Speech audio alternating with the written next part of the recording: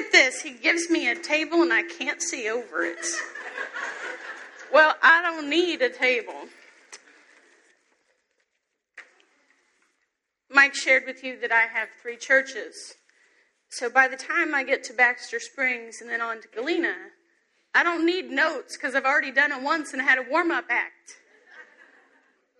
But I didn't get a warm-up act today. Do you listen to God? I find that listening to God is one of the most challenging things that I do. I pray, and I give God glory and thanksgiving, and I praise God's goodness and God's greatness.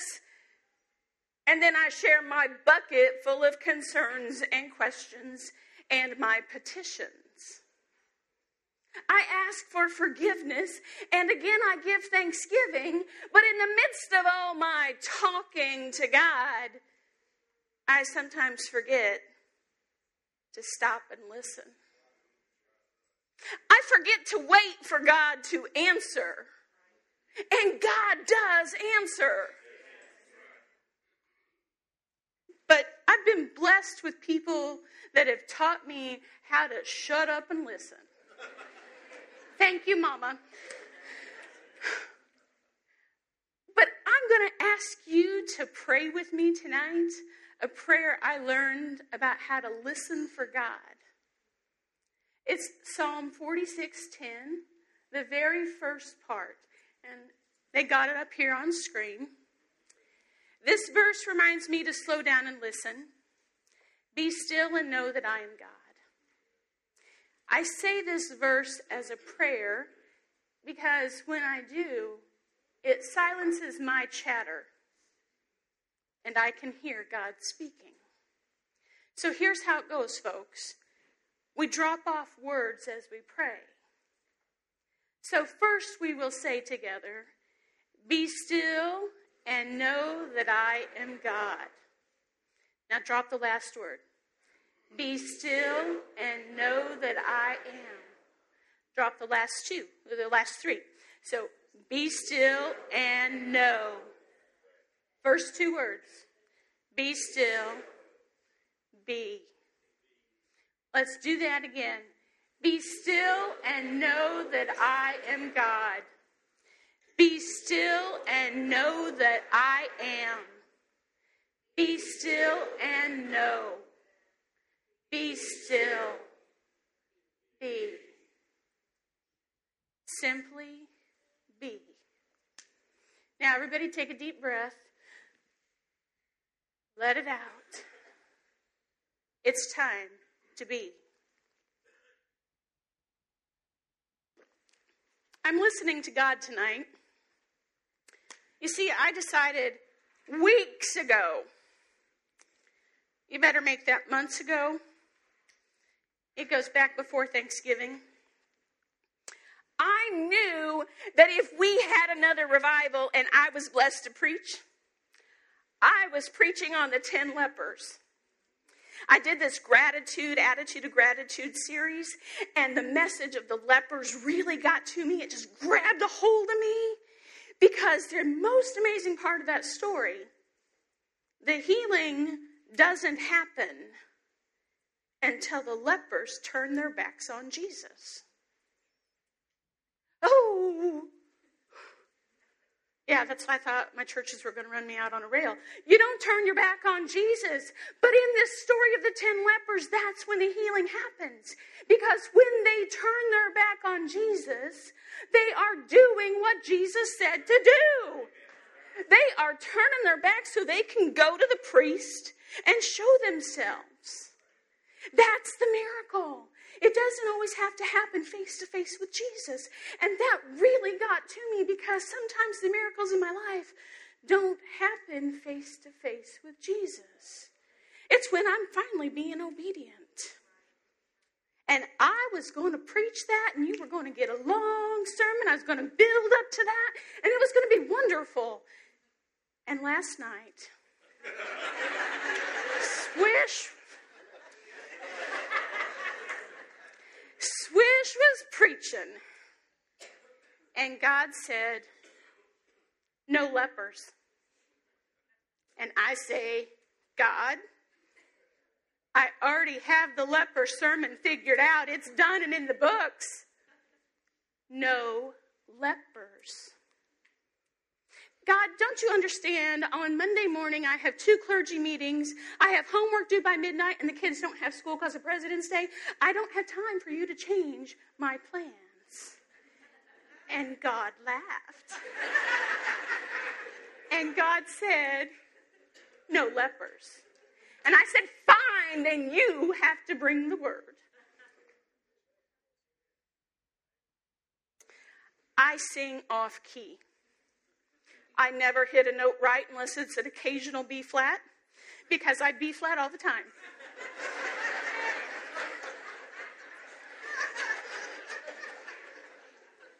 I was in chapel 2 weeks ago, and the most amazing man I've ever heard singing, he led a song before the sermon.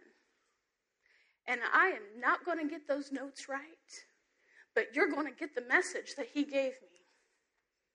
Is there a word from the Lord? Send your word, send your word. We need a word from the Lord. Send your word, send your word. Is there a word from the Lord? Send your word, send your word. We need a word from the Lord. Send your word, send your word. There is healing in the word, deliverance in the word, salvation in the word. Send your word, send your word.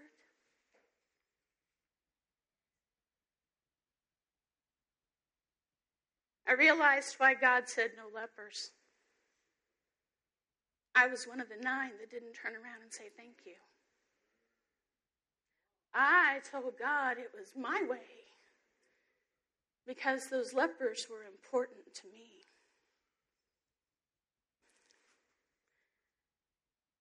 So tonight, even though I told prayer group, I'm preaching those 10 lepers and I'm early in the week, so no one's going to steal my word. It's God's word. And tonight I'm listening to God. So we're just going to be.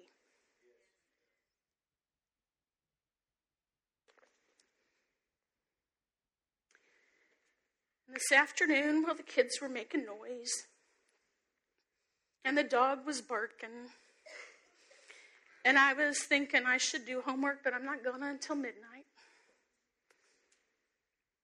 God said, tell them your favorite story.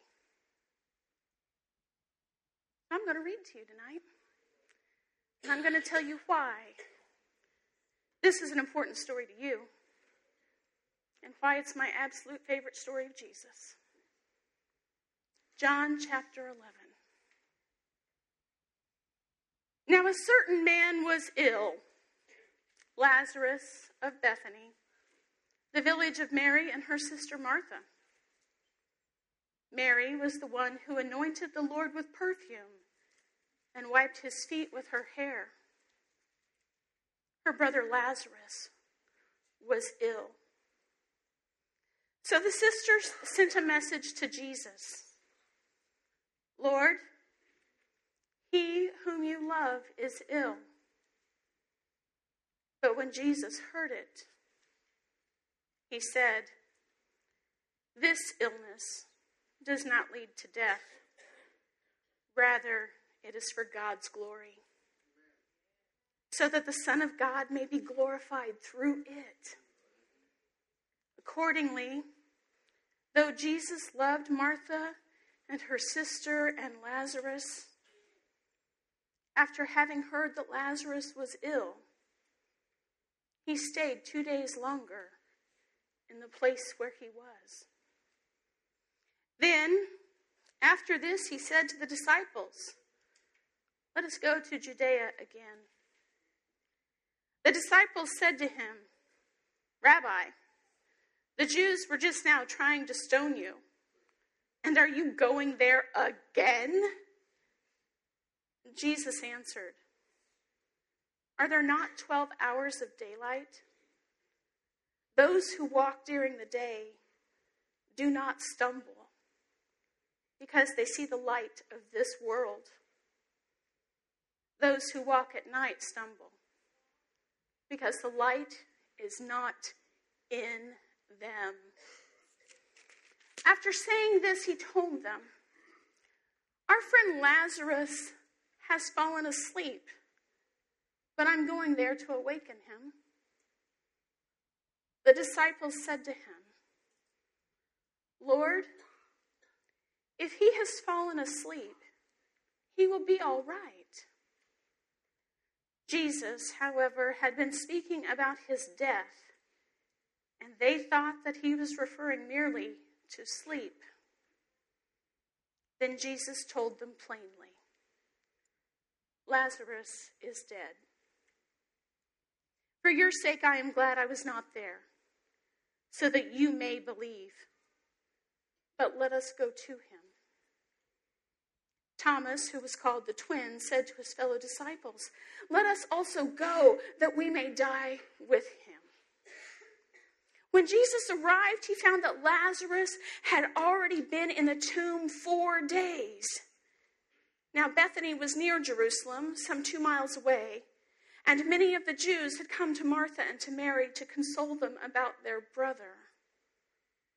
When Martha heard that Jesus was coming, she went and she met him while Mary stayed at home. Martha said to Jesus, Lord, if you had been here, my brother would not have died. But even now I know that God will give you whatever you ask of him. Jesus said to her, your brother will rise again. Martha said to him, I know that he will rise again in the resurrection on the last day. Jesus said to her, I am the resurrection and the life. Those who believe in me, even though they die, will live. And everyone who lives and believes in me will never die. Do you believe this? She said to him, yes, Lord, I believe that you are the Messiah, the Son of God, the one coming into the world. When she had said this, she went back and called her sister Mary and told her privately, the teacher is here and is calling for you. And when she heard it, she got up quickly and went to him. Now Jesus had not yet come to the village, but was still at the place where Martha had met him. The Jews who were with her in the house, consoling her, saw Mary get up and quickly go out. They followed her because they thought that she was going to the tomb to weep there.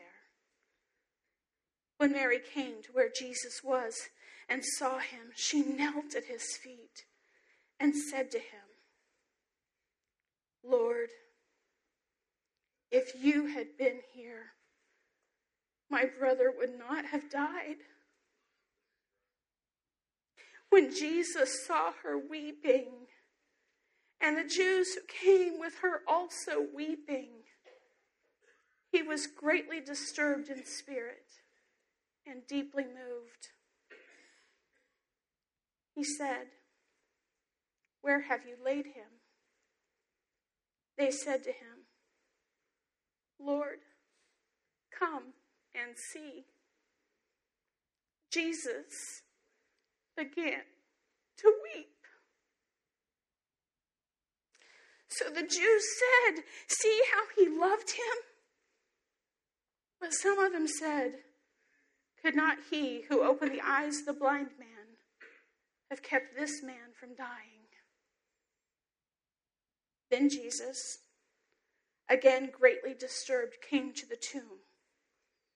It was a cave, and a stone was lying against it. Jesus said, "Take away the stone." Martha, the sister of the dead man, said to him, "Lord, already there is a stench because he has been dead 4 days." Jesus said to her, "Did I not tell you that if you believed, you would see the glory of God?" So they took away the stone. And Jesus looked upward and said, "Father, I thank you for having heard me. I knew that you always hear me, and I have said this for the sake of the crowd standing here, so they may believe that you sent me." When he had said this, he cried with a loud voice, "Lazarus, come out!" The dead man came out, his hands and feet bound with strips of cloth, and his face wrapped in cloth. Jesus said to them, "Unbind him and let him go." This is the word of God for the people of God. My favorite story, my whole life, this has been my favorite Jesus story. Now you would think it's the resurrection of Jesus, but it's the resurrection of Lazarus that's my favorite, because in this passage, Jesus is fully human and fully divine. Jesus wept. Only people can do that. Jesus wept. Jesus had friends. He had relationships. Mary and Martha and Lazarus were people he hung out with. You know, the kind of friend that comes home and doesn't knock on the door, just walks on in. "Hey, I'm back." Kicks off the shoes, sits on the couch, grabs the remote and asks, "You got a bottle of water in the fridge for me?" That's what Jesus could do at Mary, Martha, and Lazarus' house. They did not have expectations of him as a friend, but they knew him as Messiah. They knew him as Son of God. They knew him, and he could be real with them. And he loved Mary, and he loved Martha, and he loved Lazarus. And he knew what was going to happen. He knew Lazarus was going to die before he would get there.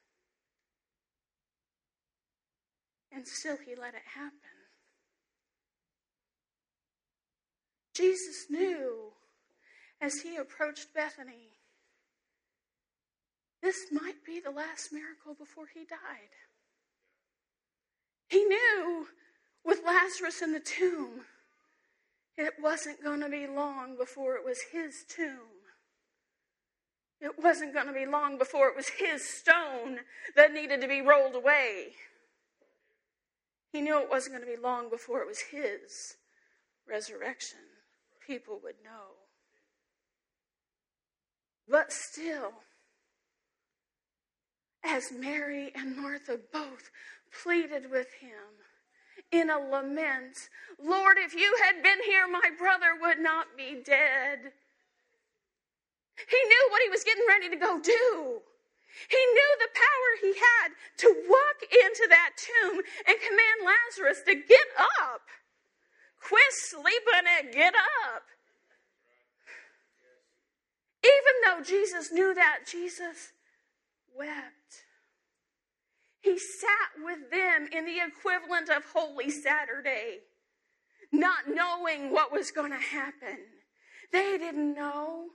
And he sat with them in their grief and in their loss. And you know what?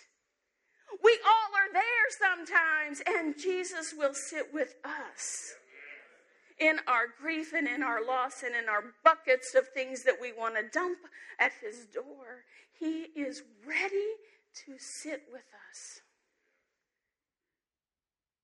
I love how Jesus cries for the people he loves. I love how Jesus cries for you. I love how Jesus cries for me. I love that story because Jesus becomes real in a way that he doesn't in other stories for me. He's human, and he's not afraid to show it. But he's God, and he's not afraid to show it either. Think about Jesus in every miracle story. Well, okay, not everyone. We can't use the big words like every, all, and we got to be careful. There might be an exception. Miracle stories in general, people are coming to Jesus with an expectation. They know he can do it. And they come and they bring all their expectations to Jesus. All right, God, those lepers, they had an expectation. They knew that he was the master and he could do anything. And that's why they called out to Jesus. But you know what? His own mother had expectations. That wedding at Cana, yeah, Jesus, they're out of wine. What do you want me to do about it? It's not my time. She does not continue the conversation, folks. She turns to the servants and says, do whatever he says to do. That's a mama. And Jesus did it. Not because mama said to, but because it needed to be done. Jesus has this knack of knowing our expectations. And Jesus was ready to meet our expectations. There's nothing he can't do. So, when we have Jesus stories, there's an expectation. But then Jesus does something. And that something requires people to listen. I have expectations of Jesus. And I forget to listen. We're so lucky in the story of Lazarus. A dead man listened to Jesus. Lazarus, come out! And out he came. I love that story. And I always picture Lazarus coming out kind of like a zombie. You know, he's wrapped up in this shroud and he's got a cloth over his face and he can't see. You know, he's like all those mummy movies, the black and white era with Boris Karloff, you know. And he's got these strips of cloth holding his arms and his feet together. How is it Lazarus comes out of that tomb? How does he get up off the slab and make it out the door? I thought I knew this story pretty well. In early January, I was at a clergy meeting. And one of my clergy colleagues by the name of Adam Barlow Thompson, he preached the Lazarus story. And I learned something. And I have to share it with you. Now you see, in the Lazarus story, there's a whole bunch of people that never get named. You know that, right?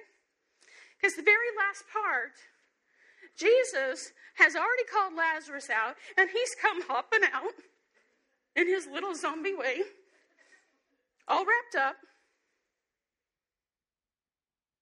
The dead man came out, his hands and feet bound with strips of cloth, and his face wrapped in a cloth. Jesus said to them, unbind him and let him go. Gosh darn it. I got a degree in English, and the worst word in the English language is them and they. Because who are they? They worry about what I look like. They worry about what I say. They do this and they do that. And now Jesus is talking to them. You know what? You were them. You are. And what did Jesus tell you to do? unbind him and set him free. Jesus does the resurrection part. Jesus does the telling, and we have to do the listening. But we, as the body of Christ, united, I don't care what sticker label you put on your church. You're God's church. And you have the responsibility of unbinding and setting people free.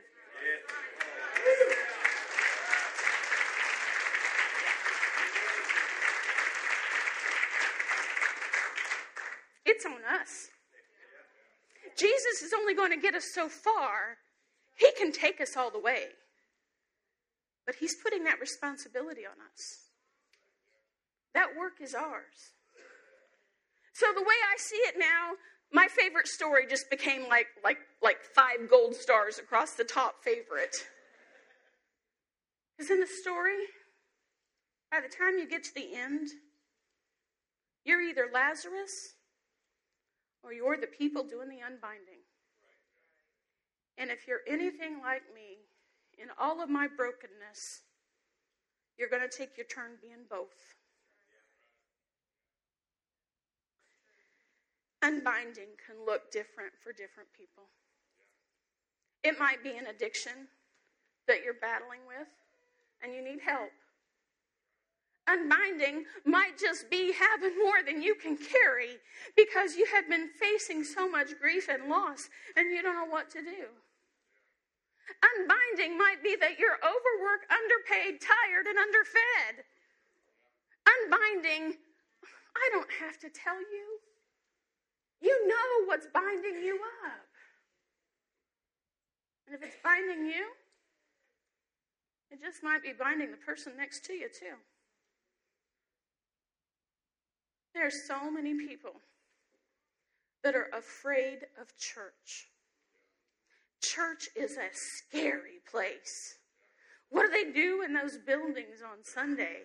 Did you see the number of cars over at Bethel last night? What are they doing in there? I don't know, but they're doing over at First Baptist tonight. They're going to do it over at the Methodist Church tomorrow night. And there's people that don't know what it is. We do. Jesus is calling. Jesus is calling. Come out. Get off the couch. Get into your community. Find God everywhere. Don't keep that cloth over your face. Michael was nice enough to bring me a towel. I'm not swish, I'm not sweating, but you know, there's a cloth over our face sometimes. And we don't need it. But friends, I can't say it again without meaning it more. We have to do the work. We have to unbind our brothers and sisters. But we can't unbind them if we're still bound.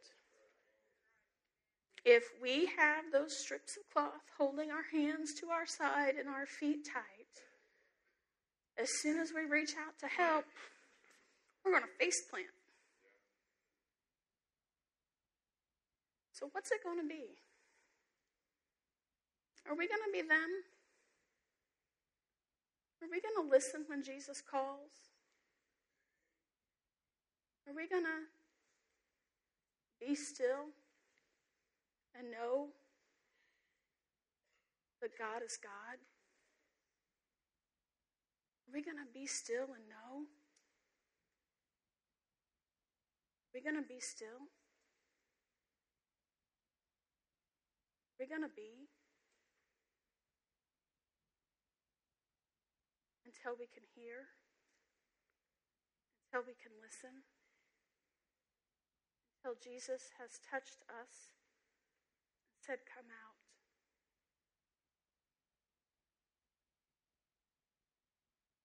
When that happens, we have a community of faith ready to unbind us. May Jesus Christ breathe into all of us eternal life. May we all be resurrection people. Thanks be to God. Holy God, thank you for the day you have made. And thank you for Swish, that you could speak to him through him and tell me no lepers. Thank you, God, for your word. Send your word. Send Jesus. Help us to open our ears to hear Jesus calling. Help us, God, to help our brothers and sisters unbind themselves and set them free in the name of our Lord. All of this happens, God, through you, by you working in us and through us. Call us, God, to be your disciples. Lead us, God, in the ways you want your world transformed in Jesus' name. I pray this now. In the name of Jesus the Christ, our Lord and risen, resurrected Savior. Amen. You know, revival is personal. It's fabulous what it does to our community. Because you all talk about it for weeks and months, and even a year later, you're still chattering about last year's revival. It touched you. And this year's revival is going to touch you again in ways that you have not yet imagined. Tonight, I got to tell you, Methodist, we don't do invitations like this. We have different ways of reaching out to each other, inviting the conversation to continue.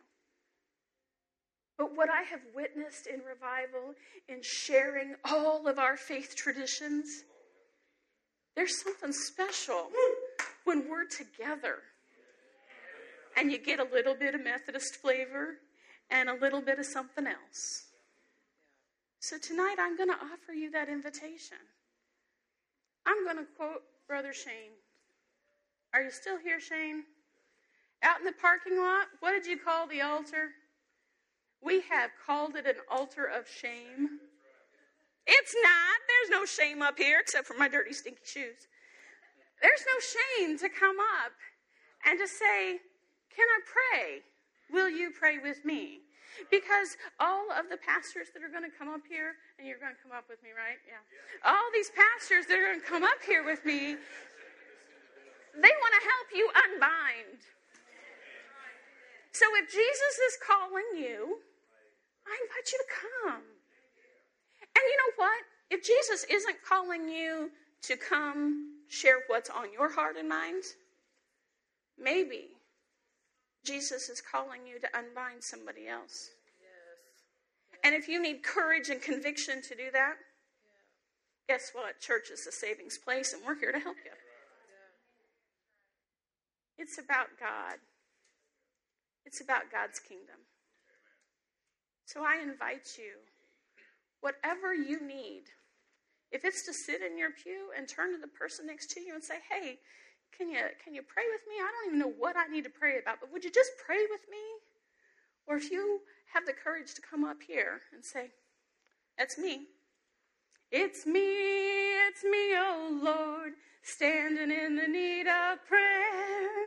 It's me, oh Lord, standing in the need of prayer. Yeah, come. You got some music for me so I don't have to sing off key again? Come on, brothers, help me out.